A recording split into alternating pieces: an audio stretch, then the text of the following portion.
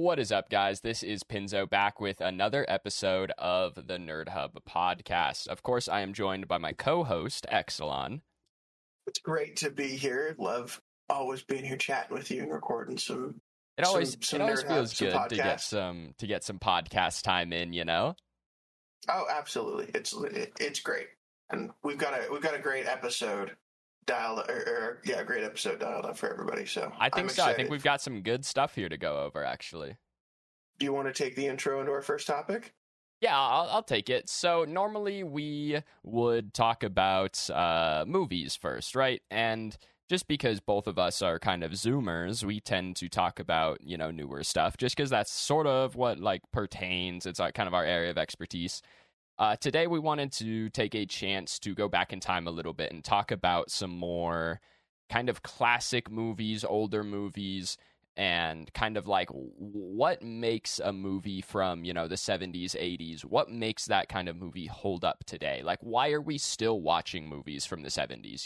That's kind of what I want to kick us off with. What do you think, Exelon? So classic movies, we kind of get to filter a little bit of what we like and what we don't like in movies that quote unquote hold up or within classic movies.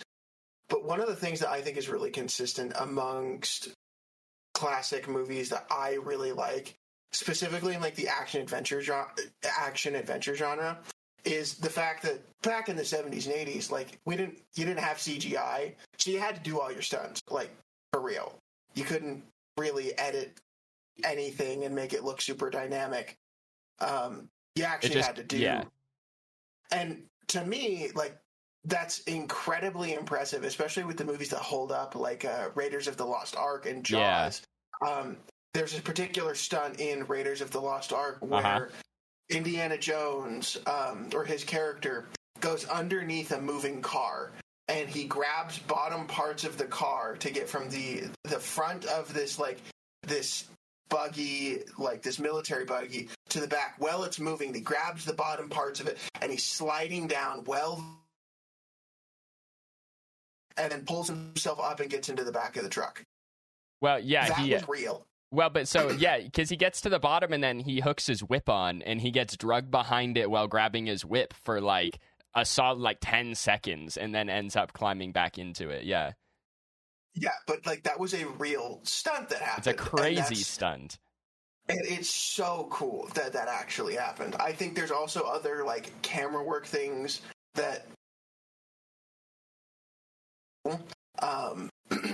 that have kind of been refined in the newer age as people kind of learn.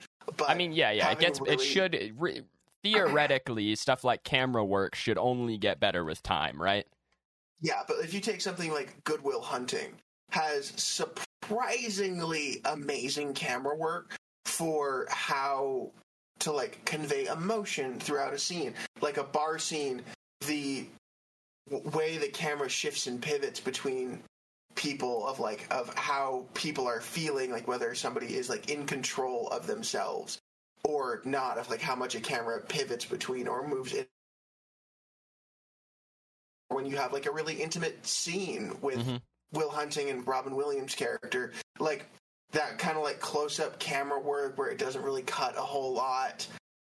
I think some of that's it's not necessarily lost to time, and there are definitely directors that let that stuff. I was going to say that I think that a lot of that kind of camera work is director-driven, to be honest. Yeah, but I think some of the older directors did that really well, and that's what kind of makes those movies hold up more than something that we've forgotten about, a movie that sucked, or it doesn't hold up to the 2023 lens. Yeah, and so you brought up lack of CGI, right? And one thing that I wanted to ask you, which is something that I think is very important that old movies did, that newer movies tend to have a lot less of, is shooting on location.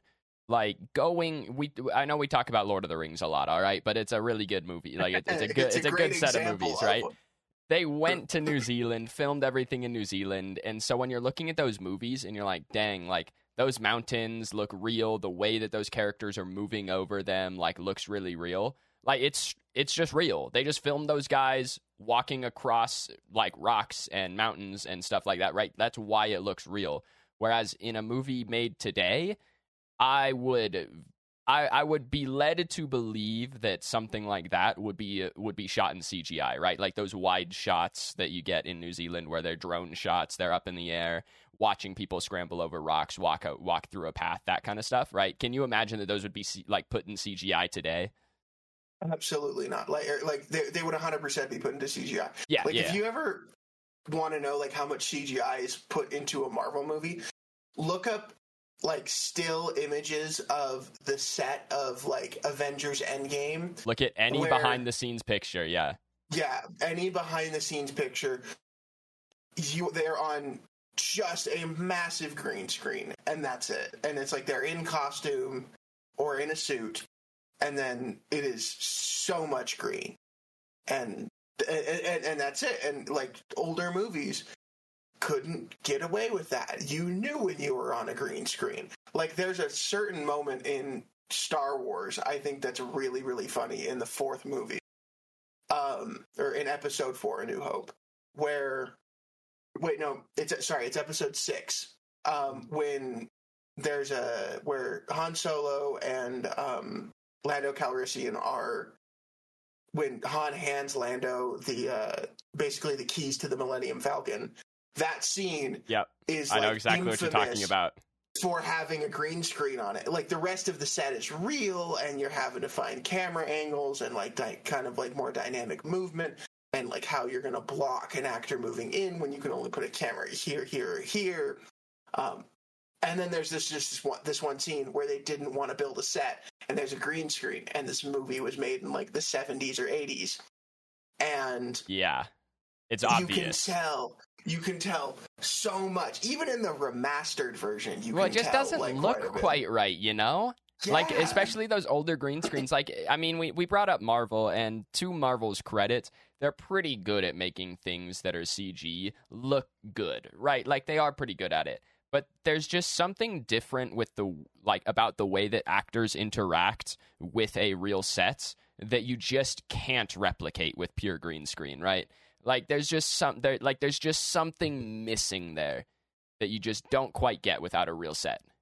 Like one thing that you'll see with action and adventure movies a lot of the time, especially with heavily CGI'd movies, is like if somebody ever has a firearm and shoots the firearm, there's no recoil. Their shoulder doesn't move the right way. There's no like blast of wind that goes like up next to their hair. Like Bucky Barnes' hair.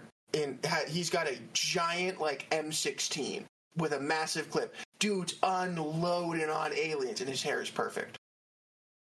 He doesn't move.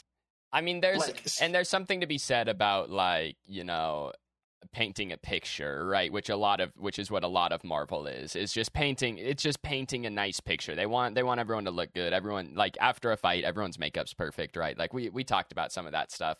It's just, I don't know, like watching people interact on a set that's green screen or watching people interact with green screen characters is just, there's something about it that just doesn't feel quite right. Like even if you can't quite put your finger on it, you're like, that interaction was a little bit weird. I can't quite tell exactly what was wrong, but it seemed a little bit unnatural, and I can't put my finger on it, you know?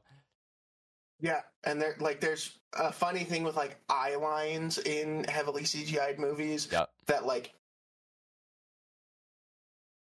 a character will be off screen or the camera's not on them at the time, but they're being CGI'd in later, and every actor has a different perception of how they're tall not all a looking at the same is. spot. Yeah, they're not all looking at exactly the same spot. So there's like, here's a rough eye line. And so somebody's looking slightly above, slightly below, or like not everybody's looking at the exact right spot. Brie Larson, the person who plays Captain Marvel, actually has complained about this before, like on set multiple times. She's like, I need an eye line. I need a consistent eye line. I need to know where the hell I'm looking or like what I'm looking at. And she's literally like suspended midair covered in a green jumpsuit. Yeah, right. Know what I'm looking at. Like give me some help. I'm trying to deliver a line here. Like I'm trying to get this movie done and over with, and y'all aren't helping me with anything. So when I think you can see, like, I know you brought up Star Wars Episode 6, but like I think in the Star Wars prequels we get a really good look at what the difference is when you have convincing paintings and miniatures and actual sets, right? As you see in movies like A New Hope and Empire Strikes Back, right? And then you get to Episode 1, 2, 3, and they are using a lot of green screen instead of paintings or minis, right? And they're using a lot of CG, and this was early 2000s CG, so it's not very good. And it's just very obvious. Like, those movies, especially when compared to the original trilogy, they just look a little lazy a lot of the time, right? Especially on wide shots. If they're ever trying to show the scale of something, like, right, when they're showing the palace, Queen Amidala's palace, right? It's just like it just looks fake. And in the old movie, right, if they were to have done that wide shot in Episode 5, that would have been a fully painted mini and or a very, very well done painting, right? I don't know if you've seen those where, like in Episode 4, the first time we see Darth Vader, right, and all the clones are lined up, or all the stormtroopers are lined up, right? It's a painting. They zoom into a painting and then transition to a real camera, and it looks really, really good. You would never know. Yeah. But it's stuff like that just feels a little bit missing. Like, and I think the original or the sequel trilogy for Star Wars is a really good place to see kind of like, because you literally have a comparison, which is the older Star Wars movies, and you can see how much more was put into those old ones, and then they tried to do something in this prequels, and it just didn't quite work out for them, I don't think. Yeah, I think another great example is Lord of the Rings. I think it's Arendelle, that is originally a mini that they zoom through, like, the camera, and you'd never know it wasn't CGI. Like, you'd never know, and then they transition to, like, where the group is. It's before the Fellowship. It's before the Fellowship is technically formed. But it's in Rivendell. Yeah. I called it Arendelle, didn't I? You did call it Arendelle. I was going to correct you, but I was going to let you finish. Okay, thank you. I appreciate you. I appreciate that. But yeah. In Rivendell. Arendelle's frozen. Rivendell's okay. Yeah, Rivendell. Anyways, yeah. Okay, but we've talked a lot of shit on these movies, because they're kind of easy to pick on. The problem is, there's just kind of talk about it. But, like, what are some new, like, good things about movies and that you've enjoyed? Well, so like I said, I do think that even though Marvel, I strongly believe, overuses green screens, they're really good at it. Like, right, they're very good at getting it convincing. And I think there are certain characters that are brought to life by CGI that actually do a very good job, right? Like, specifically, I'm thinking of Groot and Rocket from the Guardians of the Galaxy. Those are two completely CG characters that they obviously have green screen or people, like, in mocap suits in the scene, right? So you get to deal a little bit better with stuff like eyeline, right? Because you do have a person in the scene. But at the end of the day, right, those are completely CG characters, but they feel like they are they feel like they're in the same room as the other actors, which is something that can be missed a little bit, right? Like, again, prequels, like Jar Jar, a lot of the time kind of feels like he's in a different place than a lot of the other actors in a scene. So I do think that there are some things that you do gain from green screen, even if it's overused. Other than that, I think that just kind of like the scope of movies that are able to be made now is so broad that I think it's just expanded horizons. Like, how good CGI has gotten has just expanded horizons on what kind of movie you can make. Whereas before, you were obviously physically limited by what kind of sets you could create, what locations you could shoot on, that kind of thing, Right.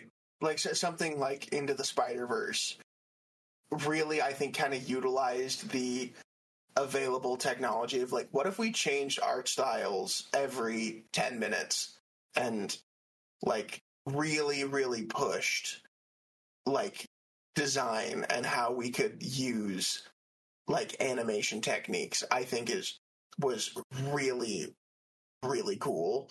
I also think that just animation engines in general, I don't know if you've ever looked into how The Incredibles changed how animation works. Yep, I know exactly what you're talking about.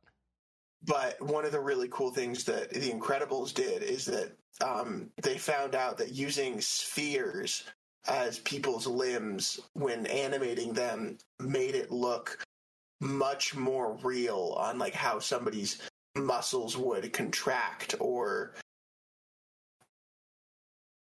move. And that really pushed like animators to do bigger, more realistic things and make it's why we got people in animated cartoons rather than just like A Bug's Life and Toy Story, right? Right, exactly. And it's just like things like that these techniques in animation are really, really well done. Where before you were just in the 70s, you were really just restricted to like literally drawing like physics in 17 different ways to shoot a scene. Yeah, I think animation.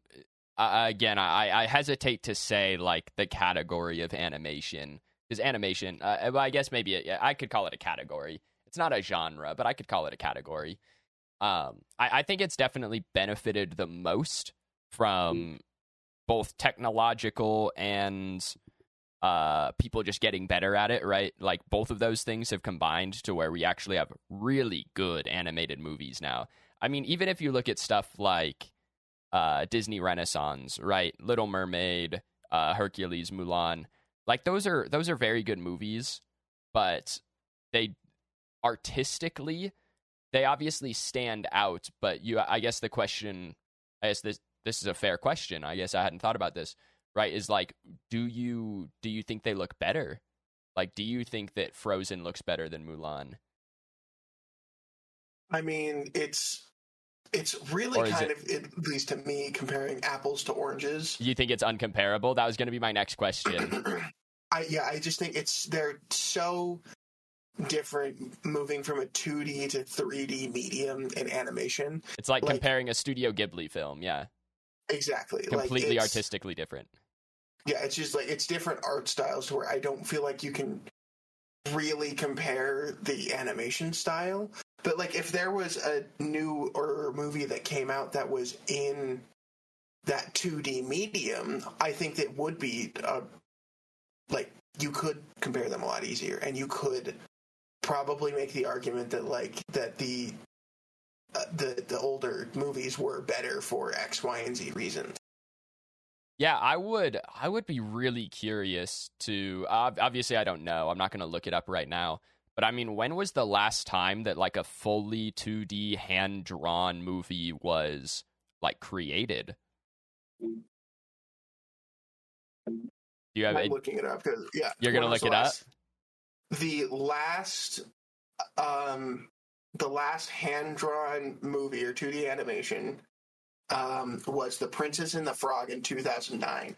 So it has been 14 years since the last movie like that. Well, that must have been... I'm trying to think, because that's Disney, but what came out... I mean, there are Disney movies between that were using CG, right? Between the Renaissance and Princess and the Frog. Yeah, that was the last one, I guess, that used hand-drawn techniques, because the first movie to ever be fully animated, like not hand-drawn at all, was Toy Story. Yeah, and I knew that. And I don't know if it was the first, but one of the first movies to blend 3D with hand-drawn was... I just lost the name of it. Treasure Planet. Was one of, if not the first movies to blend hand-drawn animation with 3D. Atlantis did it too. Atlantis is primarily hand drawn. Only like very wide shots are using CG. Like if you even if you haven't seen Atlantis recently, just picture in your mind the moment in Atlantis where they drop all of the giant ships into the water. Yeah, It's I know CG, exactly and what you're talking you about. can tell it looks decent. I'll give them that, but you can tell, and that's like that and the Leviathan that they fight are like the very few CG moments in that movie. The rest of it is hand drawn. But like the Disney Renaissance films are all hand drawn. Yeah. So the last hand-drawn movie that used hand-drawn techniques was 2011 Winnie the Pooh is the oldest. So these are using newest movie. You say these are using hand-drawn techniques. Can you find the last movie that was entirely hand-drawn? Yeah. Because that would be my question. Because I actually don't know. I'm trying to think off the top of my head. Like, I don't think Little Mermaid or Mulan had CG elements to them. But I don't know about, like, the end of the Renaissance. Like, I don't know if Hercules did, or maybe... Well, the thing that's screwing me up now is there's a movie called Loving Vincent that was made in 2017 that used a ton of, like, hand-drawn scenes because it's about Vincent van Gogh.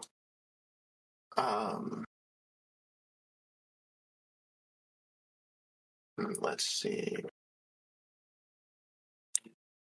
Hand-drawn animated Disney films in order. I just went for Disney because it makes it a lot easier. Yeah. Let's see. So this is saying that, from what I am finding, the most recent hand-drawn movie is Brother Bear from 2003. Wow. That's crazy. Is that... Well, are these in... these are not in order by release date. I lied. This has The Princess and the Frog on it. I wonder... I don't know the last time I've seen Princess and the Frog. Is it fully hand-drawn? Do you have any idea? I'm running through the movie in my head. I'm thinking through it in my head. So. I think it definitely could be, yeah. I definitely think it could be. Yeah, this says the last 2D animation, also known as hand-drawn animation, is created by drawing each frame by hand. The last hand-drawn Disney film was depicted in The Princess and the Frog, which was released in 2009. That's crazy. Interesting. Okay. So I guess that's our answer. I'm just looking at some of these other ones. Like, I mean, some of these make sense. Some of these are surprising. Like Beauty and the Beast. I kind of thought... Wait. Oh, yeah, no, because this is why I actually kind of love this movie, is that the ballroom dancing scene... Is that fully hand-drawn? That is hand-drawn. Really? That's how ridiculous... Yes, that is a fully hand-drawn scene, because that's how ridiculous that is. Because that shot, like that whole scene, but that sweeping shot down from the ceiling of the ballroom is like one of the better shots in an animated movie, like ever, really. Oh yeah, and it's hand-drawn. I was thinking, because that's just the one that caught my eye, because that scene is obviously very, very renowned. It was in my head I was like, that must be like using some CG elements. That's crazy that's hand-drawn. Yeah, I know, right? That's actually insane. Crazy. Yeah. So it looks like... came out in 1997. Yeah. No, I mean, it looks like... Okay, so... I guess that, yeah, Princess and the Frog would have been the last one. At least from Disney, that's fully hand-drawn. It's going to be a little hard to find, like... There's probably like that one art major that made a movie that got mentioned in the again, I'm not going to go digging for 2023 hand-drawn films.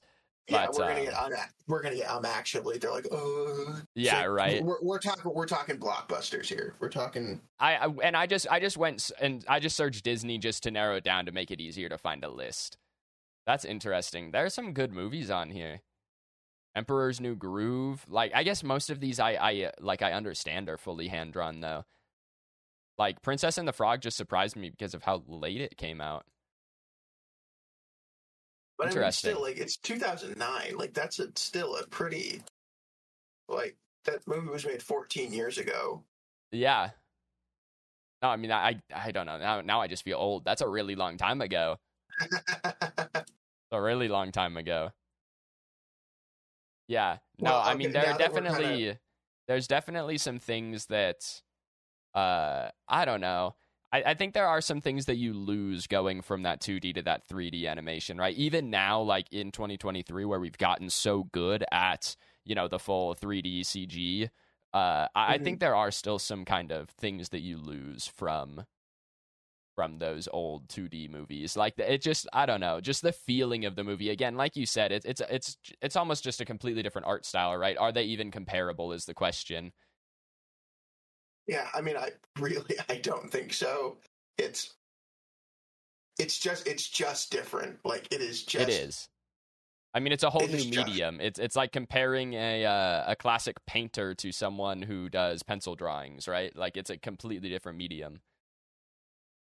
Yeah, exactly. But like, we've talked a lot about like art, just these movies that are all-time classics, and they kind of like they hold up for a reason because we get to look at it in retrospect of like what was good and what good movies are, because the bad movies we forget about. What are like your top three? Like, what are your top three old movies? Yeah. So when I came up with my list, I wasn't really considering the Disney Renaissance films because those are all like '90s movies. Which I guess we grew up with those, and so we're not like we're. Yeah, like I'm really not. think, I like, mean, old movies. You're a 2000 kid, and I'm a 2001 kid. So like those were all movies that were in rotation. When I was growing up, I don't really consider '90s movies very old. So I guess now they're 30 years old, by the way. But I know, which is weird. Ew. But yeah, you is right. So I wasn't really considering those. Like the Disney Renaissance would probably make up my top three. It would probably be three Renaissance films if I am being honest. Sure. But the three that I came up with Ooh. were number 3, Willy Wonka and the Chocolate Factory. I love Willy Wonka. That movie is just something else. It's terrified me as a kid, but now I really like it. Number 2, Indiana Jones, and I in parentheses I have Last Crusade because that's my favorite of the original trilogy. But like I'm kind of grouping all three of those together as just like those are three really really good old movies. And then number 1 is Back to the Future. I love Back to the Future. Ooh. I know that's 1985 and that's not like super duper old, but it's an 80s film. Like I'm gonna put it in there. Yeah. Three great movies. I'm pretty sure the actual title. I'm actually you a little bit. It's Charlie and the Chocolate Factory, I think. Oh, I did put down Willy Wonka and the Chocolate Factory because I think Willy Wonka and the Chocolate Factory is the Johnny Depp version. Because I think the book is Charlie and the Chocolate Factory. Yeah, and the old one, the book. one with who is it? Mel Gibson? Is that the guy? Gene Wilder. Gene Wilder, same person. No, Gene Wilder was in or Mel Gibson was in Braveheart. I didn't have the name on the top of my head. I knew who I was talking about. Okay, just our audience. Imagine for a moment Mel Gibson, the person in Braveheart. Imagine him in a purple top hat, like real quick. He could pull it off. He could. He could totally do that. Now I want to see it. I do too. Anyway, give me your top 3. My top 3 is I'm gonna go number 3, Ferris Bueller's Day Off. Number 2, Good Will Hunting, and number 1, The Breakfast Club. Okay. I think Ferris Bueller's Day Off it's fun, it's funny, it's nostalgic. That's a really solid movie, man. Yeah, Good Will Hunting. I can't remember how many times I've watched that movie, and I've cried every single time. I think I've only seen that movie one time, to be honest. It's so good. It was a very good movie, but I just I don't know. I didn't care to watch it again. Like I saw it once, and I was like, okay, that was really good. I guess maybe I should watch it again. I haven't seen it for a couple of years. It's so good. And then like the Breakfast Club, that should probably be on my list, to be honest. I love the Breakfast Club. I could probably recite the entire script. I know you could. Movie. I swear every time I'm at your house, Breakfast Club is on. Yeah. It's just like what gets put on in the background every time I'm over. We're playing poker and it's just Breakfast Club. Yeah, and it gets thrown on because it's the Breakfast Club, and like my entire family knows that movie front to back. Very, very solid. Fun little movie trivia though about Ferris Bueller's Day Off and the Breakfast Club. The high school that is in both of those movies is the same high school. Interesting. It's filmed in the same high school. Interesting. They change. The high school changes names. Yeah, it's not the same. It's not the same name in both movies. Yeah. Yeah, but it's filmed in the same part of Chicago, the same high school in Chicago. Interesting. There you go. Yeah. Exelon's fun fact about movies for the day. Yeah, neat. They'll learn something. At least they learned something from this podcast, you know? Speaking of learning things, big companies don't seem to learn jack shit. And from its player bases, and one of the things that we both do is we play a lot of Magic the Gathering. Indeed. Specifically Wizards of the Coast, and like how they like manage the secondary market and how they're managing their finances and pumping out like new product all the time in whale hunting. Do you think that big companies should like worry about the secondary market, or do you think that they should be more concerned with design of new product or design of new sets and new material? Okay, so here's the thing. I'm fairly confident that I know your stance on this. So I'm going to play a little bit of devil's advocate here and say that especially, and again, it's a little bit different depending on what you're talking about, right? Like video games are a little bit different, but as far as like trading card games go, right? If we're talking specifically Magic the Gathering, I actually do quite like that Wizards of the Coast is willing to reprint old cards. I like that they are actually paying attention to the secondary market. And the reasoning is that it makes it easier for new players to get into the game when a solid deck doesn't cost $2,500, right? If you can get a solid deck for, even if you can get like a main board, right, for a couple $100, right? That's a lot more easy to swallow than if they just never reprinted everything and stuff only went up in cost. It would make it very difficult to get brand new players into the game. I agree to an extent, but it depends on how you do it. Because the way the Wizards of the Coast has been doing it really hasn't helped the secondary market, in the sense that the way that they've made their product is that they've done like their regular sets and their collector boosters.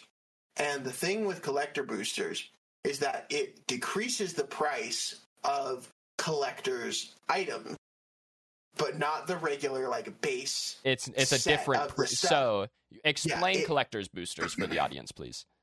So a collector's booster is something that Magic the Gathering releases a set of totally new cards and new mechanics. And those are normal Magic the Gathering cards that you'll just see. And then they have collector's boosters that are stylized, foil, full art versions of cards that are still the same thing. Like, they're still Magic cards that you can play with in tournament. But instead of a pack being $5 to $10, these are $35, $40 packs. The One Ring, like the One of One Ring, was in a collector booster. And all of these cards are really, really shiny, and they look really, really cool, but they're really, really expensive. And the problem with Wizards of the Coast, like monitoring the secondary market and reprinting all this kind of stuff, is the fact that they're not really doing it the right way. They're doing it to where they're whale hunting the people that can afford the brand new shiny thing, and they're not like printing basically an affordable version for the card. Because either people are going to buy the collector boosters or they're going to buy a regular version of the pack. So it narrows the prices between having an exclusive collector's version of a card and the regular version of the card. and it only marginally decreases how much like the actual like an expensive card would be. If a card's like $10, now the collector version is going to be $12, as like contrary to before, the card would be like the collector version of the card would be double the price. It would be $20. Yeah. So your point is that $8, and the collector. So your point is that when Wizards of the Coast, especially if they're printing these collector's editions, right? The point is that they're not just reprinting these old expensive cards into like actual normal priced packs, right? That's kind of your point. Right. Like they have ways of printing them. Like what they've done now is that they have what are called master sets, where they exclusively reprint old cards, and there aren't any new cards that are reprinted. That's the way that you need to do it. Well, but master sets, in my opinion, like I think they're absolutely great for the game, but they're only like once a year and for specific formats. And even still, they're doing the collector thing, like they're doing the collector booster thing, and so it doesn't drop it to really what I would consider affordable for, especially for most new players. Well, so that was going to be my point, is that Modern Masters, as you were talking about with like the collector's packs, right? Modern Masters packs are not the same price as a normal MTG booster pack, correct? Correct. So when you print these old expensive cards and you do reprint them into a new set, but the packs are so expensive, it really doesn't decrease the value of the cards, right? Because you still have to spend so much more money to get these cards that therefore their actual market price as like singles is going to pretty much stay the same, right? It kind of depends on the demand of the card, to be completely honest. Like, I remember when this was years and years ago, there was a card called Tarmogoyf. And Tarmogoyf was an incredibly well played, like incredibly highly played card throughout Magic. And the card was consistently around $70, depending on the version. And when it got reprinted into Modern Masters, people were like, oh my gosh, Tarmogoyf is going to be affordable. And it dropped from $70 to $65. And it's because the demand for the card was just so high that it didn't matter how many that you opened. But the EV of the packs was still really, really high. Like, the expected value of each pack was still really, really high, especially when you have one thing that I will praise Wizards of the Coast for doing is downshifting cards in rarity from... That was going to be my next point. Like, mythic rare to rare. That helps tank the price of a card a lot, because you'll have like cards that used to be incredibly rare, or not incredibly rare, but just like rare finds in a pack to like literally, I think it's a 1 in 13 that you get a mythic rare to a guarantee or something like. I don't know the exact numbers, but it's dramatically like more common to find these, like to find a rare than it is a mythic rare. Like, it's just the pool is greater. If you look at a card like Monastery Swiftspear, which was an uncommon for a very long time. Monastery Swiftspear was creeping up at like $2 a copy when it was printed in an uncommon, because it had a really, really high, in a 15 card booster pack. There were 3 uncommons. Monastery Swiftspear got creeped up to like $2 a copy, and now it's 50 cents a copy because it got downshifted to Comet in one of the sets. And so there's just tons out there now. Well, and that was going to be my point, is that these Modern Masters packs have a larger effect on expensive cards of lower rarities, right? Like, I remember when, I think it was Modern Masters 2 came out, they reprinted Serum Visions, which was, at the time, I want to say they reprinted it, Serum Visions was like $5 or $7 or something like that, which is kind of an absurd price for, a cantrip, right? But they reprinted it at Common in Modern Masters, and it dropped. And obviously, I think some other things helped with like meta and stuff like that, right? But now Serum Visions is $1 or something like that. It's been reprinted a couple more times, but I mean, it cut the price of Serum Visions in half just by printing it again as a common. Yeah, and there's always, it will never be perfect. Agreed. There will always be the lists of the top 10 cards. Lands, because they're just in such high demand, like fetch lands not being like readily available. I really do think that like they should reprint fetch lands in like such an integral piece of playing, not even competitive Magic, but like playing a not horrible, like not kitchen table Magic. Like you have to have fetch lands at this kind. I think at this point in time, I agree. Yeah. Yeah, at this point in time, if you're not playing mono red goblins, you pretty much have to have fetch lands in your deck. I think shock lands are another another one in the conversation. Yeah. I think because right now though it's pretty I would say I'm going to use the term like respectable.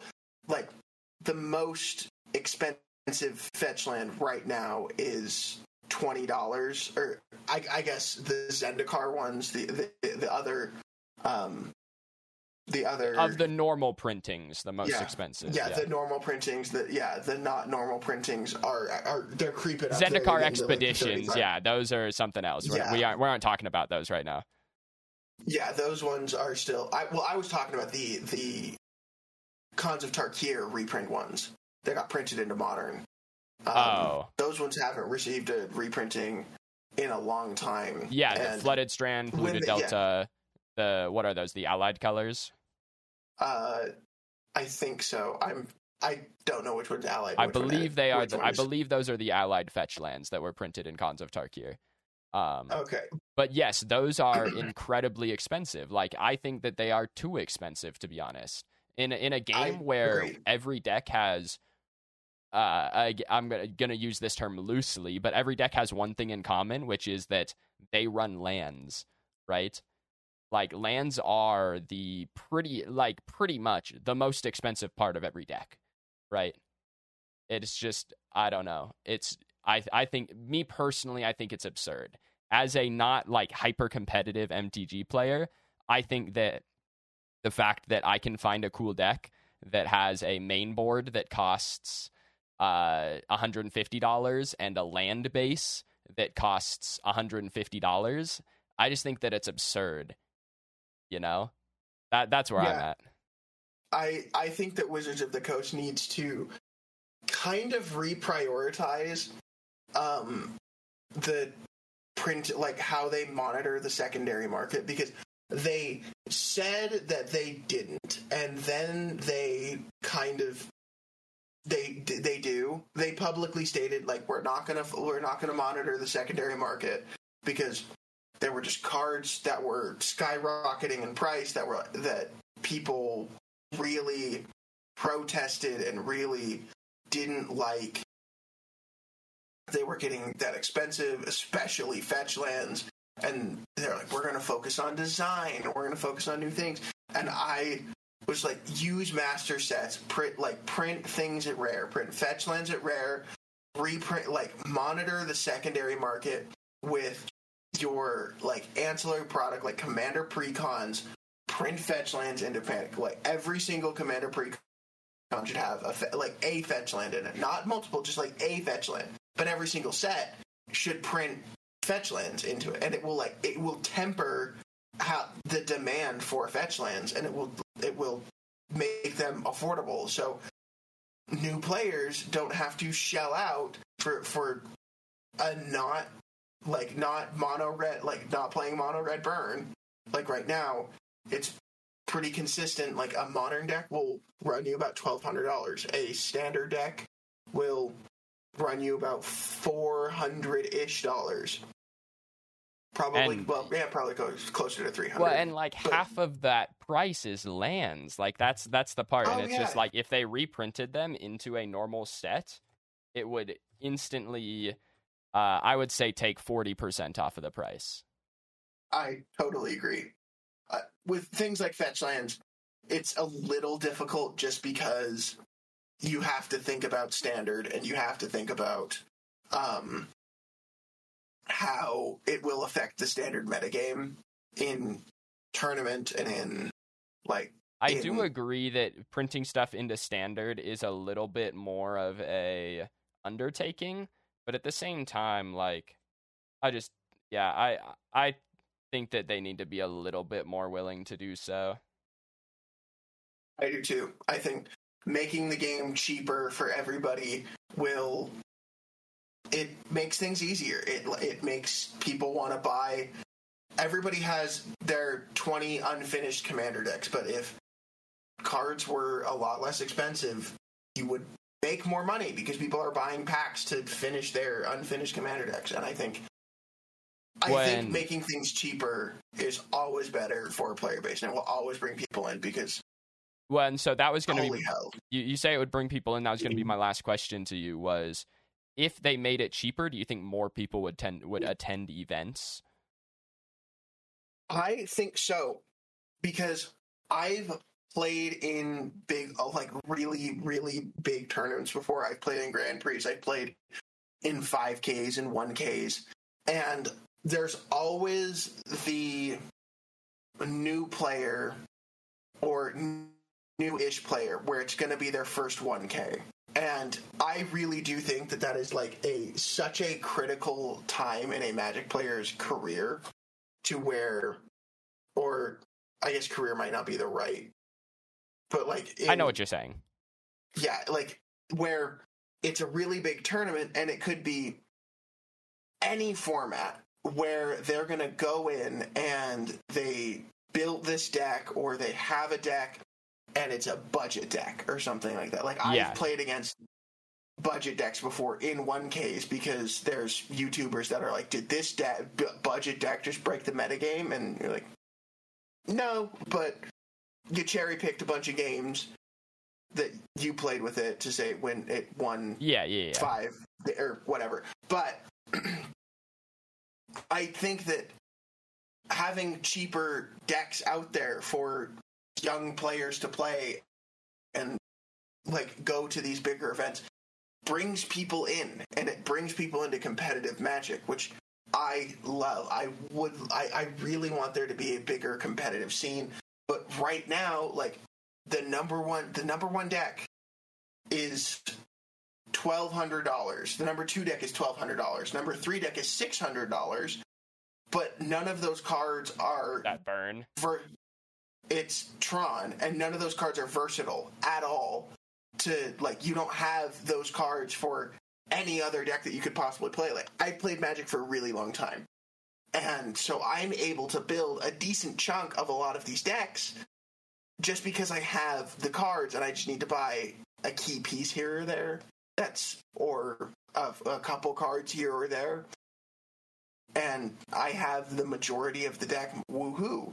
I get to do that. New players don't have that luxury. They have to kind of build into a deck or start winning 1Ks with budget decks, which just isn't going to happen because you have to buy 4 copies of the One Ring or Orcish Bowmaster, which are each $60 a piece. And it's just ridiculous. Agreed. You gotta find ways to make Magic cheaper. And I understand new cards have high demand and things like that, but the key building blocks of a format need to be inexpensive. They just need to not gatekeep an entire format or entire formats. Commander is a great example of this, of the biggest difference between a high-powered deck and a competitive deck is the mana base. It's fast mana, and it's fetch lands, and the expensive mana rocks, and all that stuff. That's all it is. And, quite literally, that is all it is. But it's like those expensive cards are $100 a piece. And it's just not realistic for new players, if they want to play in a more competitive environment or play certain decks, to have to shell out just a stupid amount of money to just play the game. Yeah. Or to play with certain people. Yeah. You need to make things cheaper. You need to. And something like Commander Masters that's coming out, I love things like this. Even though I don't play a lot of Commander, it's great to have these things just to make Magic cheaper. Agree. I strongly believe that I think that it should be cut down. But I guess that's up to Wizards of the Coast now, you know?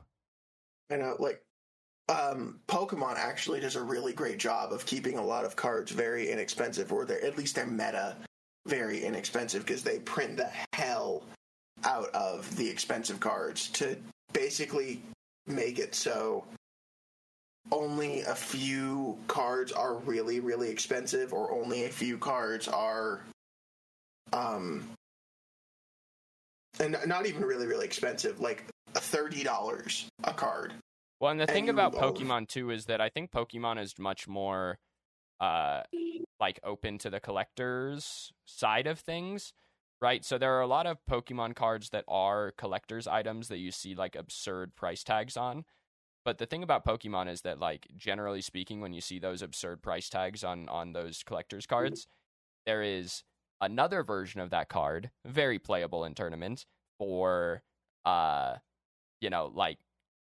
dollars, right, instead of thousands, there is another very, very affordable form of that card that is not a collector's edition, and therefore it's not worth anything. Yeah, I don't know if you remember the Rainbow Pikachu that was the actual tournament playable version of that card is, I think, $1. It's a collector's pitiful. Item. Yeah, it's a collector's item. And I think Pokemon does that really, really well, because they make their collectors, part of their collector's items are in actual, packs for people to chase, not a collector's pack. Not a special, expensive collector's pack. Yeah, that is there to make money, and that's it. Well, and MTG almost had that, right, for a couple sets when they were printing things like Zendikar Expeditions and the relics in Kaladesh and the whatever the things in Amonkhet were called, right? They almost had that right, and then they just, I don't know, they kind of gave up on it. I would argue they did have it right, because that was cool. That was fun. They were very cool cards. I mean, imagine if they did that kind of thing where they were printing old cards like that with again, I'm trying to think, because the Zendikar Expeditions were obviously primarily lands from that set, right? Obviously, they printed all of the fetches and shocks, right? But I'm trying to think exactly what a good example would be. Printing. What if they printed reserved list cards as treasures, right? That would be huge collector's items, but would not really affect anything else, in normal packs. Yeah, I think that would be awesome. I think that's a great way to go about it, where legally the reserved list is a whole other thing that I'll go on another hour-long rant on how pissed off the reserved list makes me. But that's a great example of how to to make Magic affordable. Is people, there's going to be people out there, the content creators that are I bought 12 cases and we're going to find a reserve list card. We're going to find a Black Lotus or something like that. That's fun. And that will 100% drive the value of a set down. And it did. And there's historical evidence to prove that it did. Because the number one deck in the number one decks going through that historically, especially in Modern, where the Eldrazi decks that were being built at the time were the entirety of the metagame.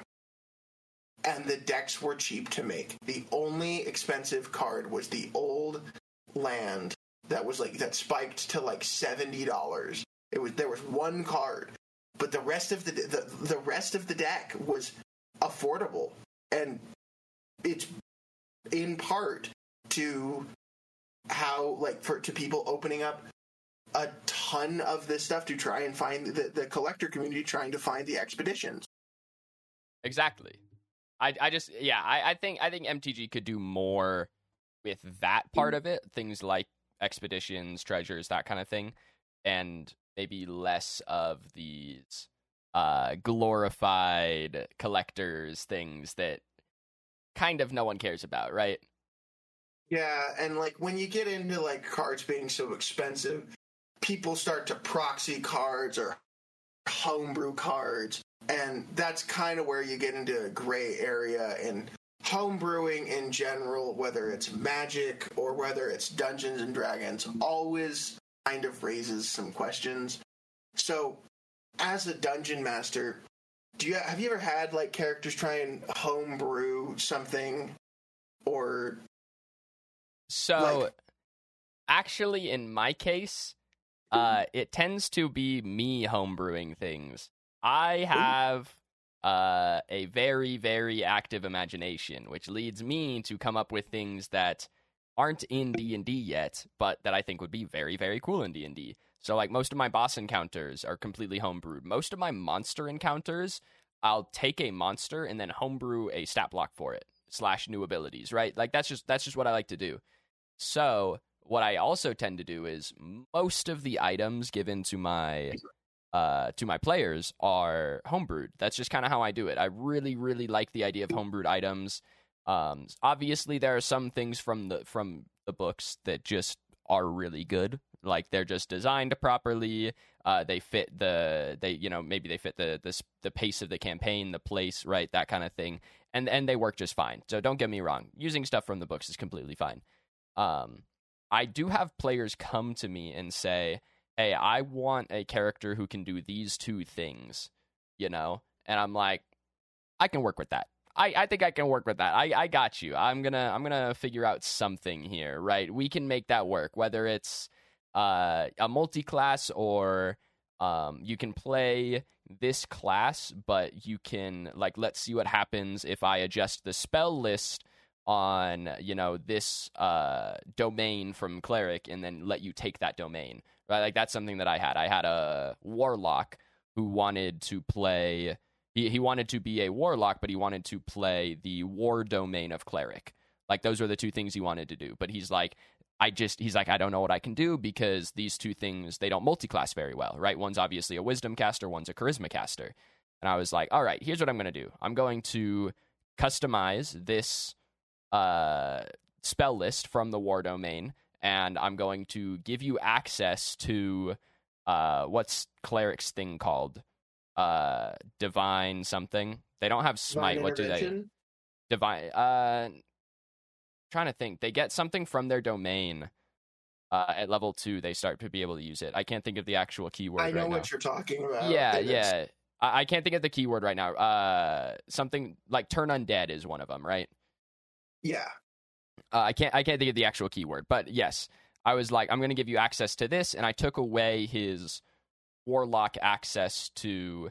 I essentially made him being able to use. Maybe it is called divine intervention. Him being able to use that was in place of him being able to use the normal warlock, the patron ability. Like that, essentially the war domain became his patron is kind of how I treated it, because he really wanted to mix these two things, and I was like, I think I can make that happen, and it worked. It actually worked out pretty well. Like, it was a cool character. He was basically like this evil guy who had run into the war god essentially, and the war god was like, yeah, we're not doing this anymore, and he basically branded him and made him into this war cleric, even though and in doing so, he essentially became this guy's patron, therefore a warlock, right? He's not quite a cleric. He's not doing it because he wants to, per se, but he's patroned to do so, It ended up being a pretty cool character. That is a really cool character. See, I wish a lot of my players in the past, this has just kind of been a thing that has happened to me in Dungeons and Dragons as I've DM'd, is that players kind of feel like if it's on the internet, they can play it. I've run into that, yeah.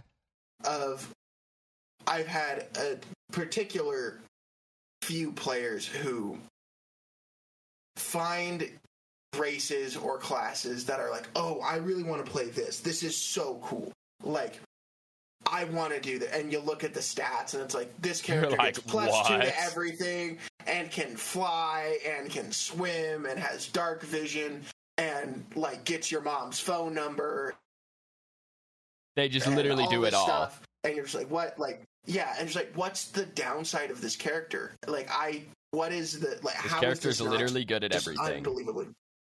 Yeah, there was this one specific, like, blend of a warlock and a monk that was an official, like, D&D released thing. And its downside was every time it would use, like, an ability, it had the key points, but every time it would use one, it would take damage. Or it would take a specific type of damage. And it was I think it was force damage. And there's so many different ways to prevent that kind of damage or minimize, like, force damage to gain a resistance to it that are just naturally built into the regular handbook that I was like, you can't play this. And he's like, but it's so cool. I'm like, you can play a monk that has dark magic. We can let's workshop something to where it's fair. But straight up just having having people pull something off of the internet, like, talk to your dungeon master first. Please talk to your DMs. Yeah, because with, like, newer players, and I always say, like, just hand them the regular player's handbook and say, pick from these 6 or however many there are. And then with more experienced players, I always say, pick from whatever book you found, and we'll go over it and find something that's good for your character, because a lot of the extended, like, the pieces of media that Wizards of the Coast releases for Dungeons and Dragons isn't as well designed. It's pushing the envelope a little bit. There is power creep. There is certain things that make characters better or worse or more. A lot of the time it's more linear in design. So there's a grappler that's released. It's really good at grappling people. And one of the things that you can do with this grappler is that you can be a halfling and grapple a giant successfully, like, pretty easily. And it's something that I've talked about with my characters before, of, like, it can't fly. And I had a specific who their character died because they didn't have any combat spells. I've talked about this specific player multiple times on the podcast. They didn't have any combat spells. They died. And they're like, okay, they designed a character, and their very first session back, I'm like, okay, did you make a character? Like, did you make a new one? They're like, yeah. And I'm like, show it to me. And they sent me a PDF, and the race of the character was blank. And this was, like, the first red flag, and I texted them about it, like, a few times before thing, like, hey, what race is your character? Like, it doesn't matter. It probably won't matter an insane amount, but if it's a dragonborn or a half orc or something like that, like, it matters a little bit. Turns out it's this race that I've never heard of that was pulled off the internet that was just a human with wings. Like, that's really all it was. Got the same human bonuses of, like, you could pick one to, like, get a +1 in certain just also has a fly speed categories, but also you could fly. Yeah, just also had a fly speed. I'm like, there's no downside to this. Like, what did you lose? To gain a fly speed. Yeah, like, that's one thing that's kind of humans do a lot of things really well. And there's kind of a joke in Dungeons and Dragons of like, oh yeah, if you don't know what you want, just play a human and you can do something and you'll be good at it. That's because humans are the most flexible class. But if you have another tailored race, like being smaller, like dwarfs and clerics match up really well together. You get race class bonuses. Just being able to fly, I'm like, this is so dumb. This and I talked to them about this, and I said, hey, like, you can't just play this character. And they're like, well, it was on the internet, like it was, and a lot of people thought that it was fine that they could just fly. I'm like, I'm not fine with it. Yeah, no. I'm your DM, and I'm not okay with it. Yeah, and I'm not okay with it. That's all there is to it. But they wanted something, and we ended up talking about it after they had their little pity party about not being able to fly. I'm like, okay, what do you want your character to do? Like, do you want this character to be a human with wings? Or like an archangel, or somebody that's like, that is this race, like, can we fix it somewhere? Like, let's fix this. Fix your stats. So I think the players were like level 8 or 9 at the time. And this particular race of character was doing things like a level 13 should be able to do, because they're a fighter and they're flying around and they're using abilities. So they're like, I'm going to fly up, kick this one person or stab this one person with a spear and push them back, and then fly over here because I have this fly speed. I'm like, okay, let's bring it back a little bit. Calm down a little bit. Calm down a little bit. Let's make something cool that you want that is also fair to you and the rest of the players. So I don't know if you've ever had this scenario of you have like min-maxers and people who are just trying to have fun in the same group. At the same table, yep. At the same table. Because the people who min-max for combat scenarios are like, they kind of embarrass the people who are just trying to have fun. It just unbalances the table. Yeah, because you'll have somebody who will deal 50-something damage in a turn at level 5. Because, like, I've done this before with a fighter barbarian multi-class that I had. That I asked the DM, and I'm like, it was for a one-shot, and I was like, I really want to do a min-max fighter, something like that.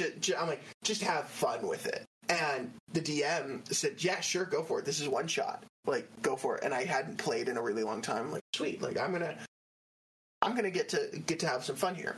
And then everybody else in the one shot was like, oh, this is a character that I've really wanted to try out, but I don't know how they're gonna like look on paper. And I was schooling people, and everybody else had really clunky setups, or wasn't a fully developed character into what they were kind of supposed to be. As a character, they were like wizards that didn't have a lot of spell slots, or sorcerers that still had like incredibly low HP and utility, and just things like that. And then you have a fighter that's just stabbing everything within 5 feet of it and has 2 combats and does all the stuff. It embarrasses the other players. And when you have something like a race or class or something that's homebrewed, that's unbalanced, it's really uncomfortable. But at the same time, it can make it tough to, like, the table doesn't quite function normally, you know? Yeah, it throws off the table. Yeah, it throws off the table, the pacing, everything. But on the flip side, when you have those homebrews that, like, you've killed it, and you have worked with the player of, like, what you want that character to do, or what they wanted their character to do, and you can see them, like, this is exactly what I wanted my character to do. It's such a dream. You're like, yes, like, I did it. And the same thing goes for, like, DMs of, I don't have a monster manual. I have an online PDF of the monster manual, but I barely look at it because I'm just going to homebrew it. I'm going to see something, like, I'm going to figure it out, and if I really need ideas of something, I can go from there. But I homebrew 99% of my combats. I feel like if you're taking, at least the way that I play, if you're taking things from the monster manual, like your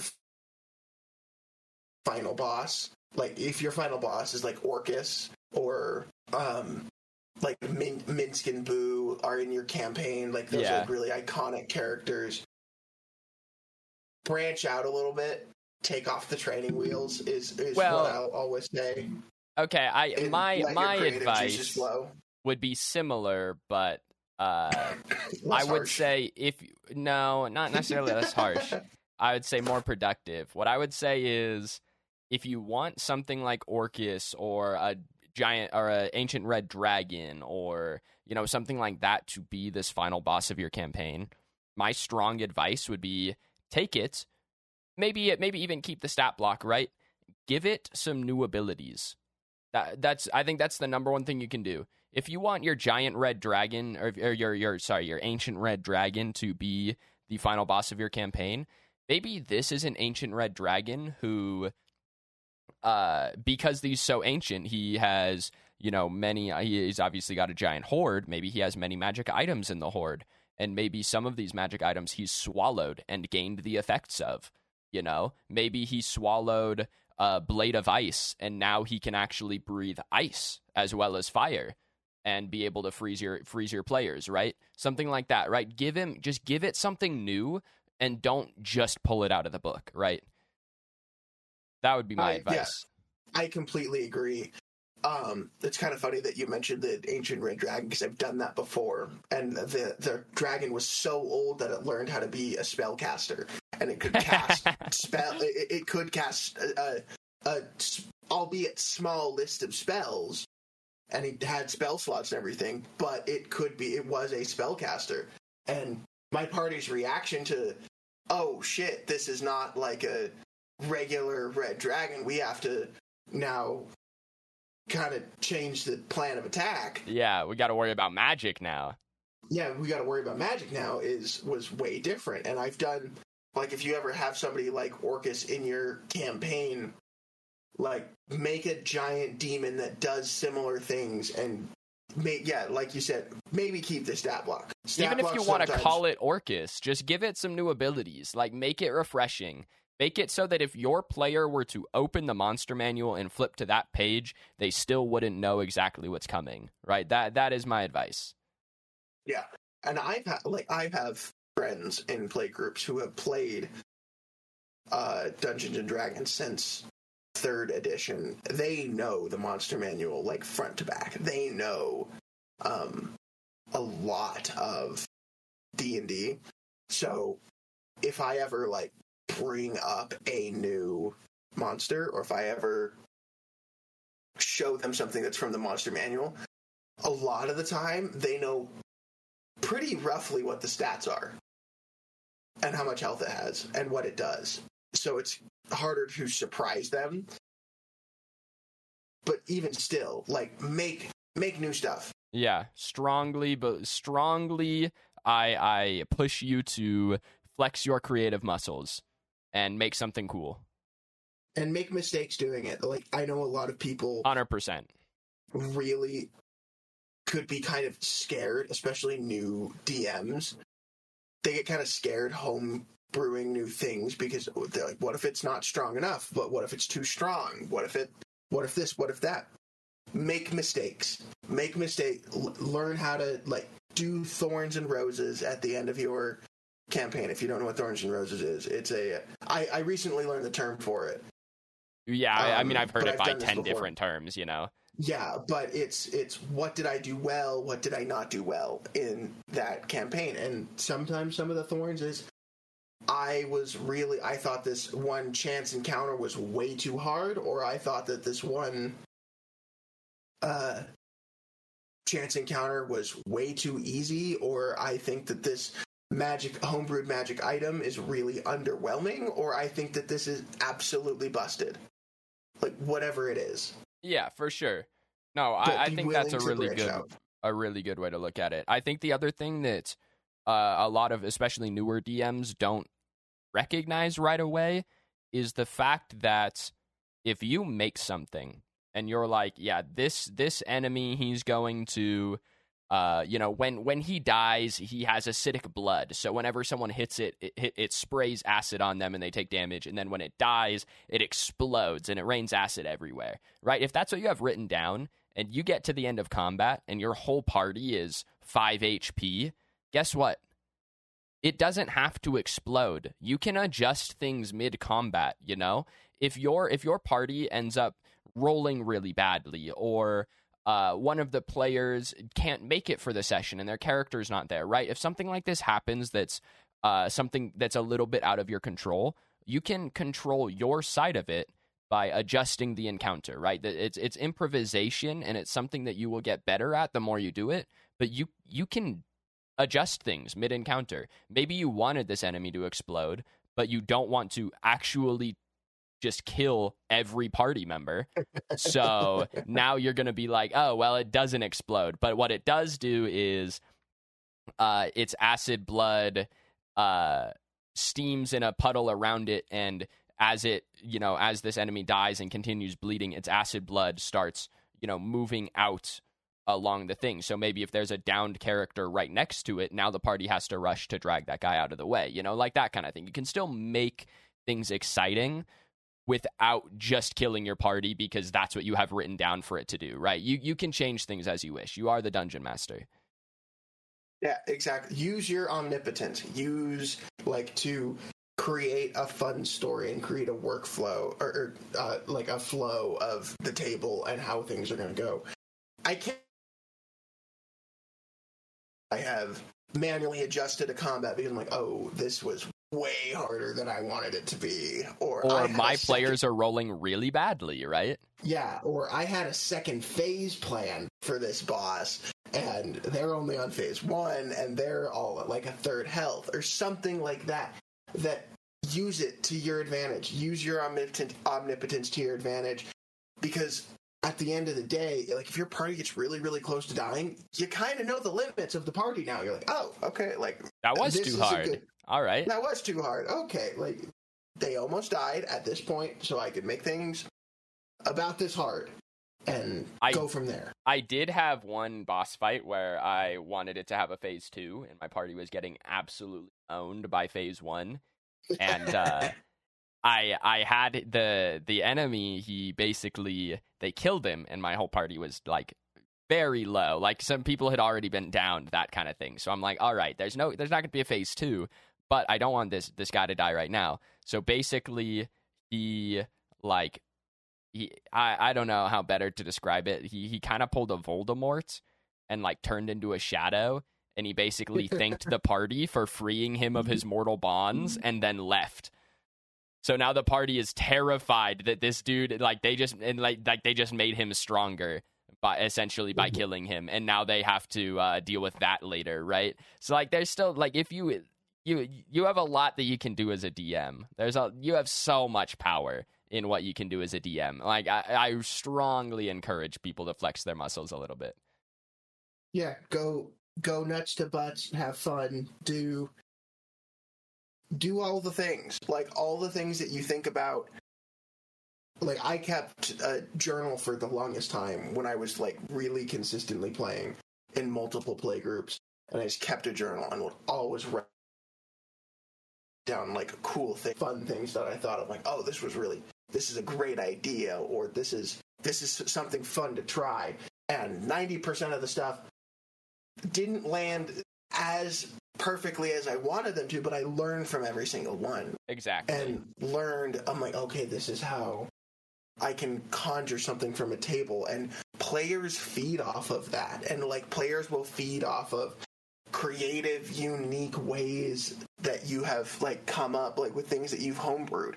And likewise, kind of to get back to the original topic of character design, DMs love it when you create new things or you want to flex your creative muscles, because it gives us things to play off of, that we haven't seen before, or a unique thing that we haven't seen before. But just make sure you talk to your DM beforehand. Please. So you don't screw up the entire table. Agreed. And with that, I do think that's a pretty good place to leave us off for this week. I agree. So we will be back next week with another episode of the Nerd Hub podcast. Hopefully you guys are enjoying it. If there's anything that you want to see us talk about, I think you can respond on Spotify, like to the podcast with like a what do you think? You can write it in there, or you can always just at me on Twitter at PinzoDunzo. Send me a tweet. Let me know what you would like to hear us talk about. But I think that's all we've got for you this week. So we will be back next week with more. Thank you guys for listening. And as always, have a good one. We need to work on outros. I don't have an outro down. I really gotta. I'll pin one down for next week. I'll get on one. Right. All right. Yeah. Well, we're out of here. So we will see you guys back here next week. Bye, everyone.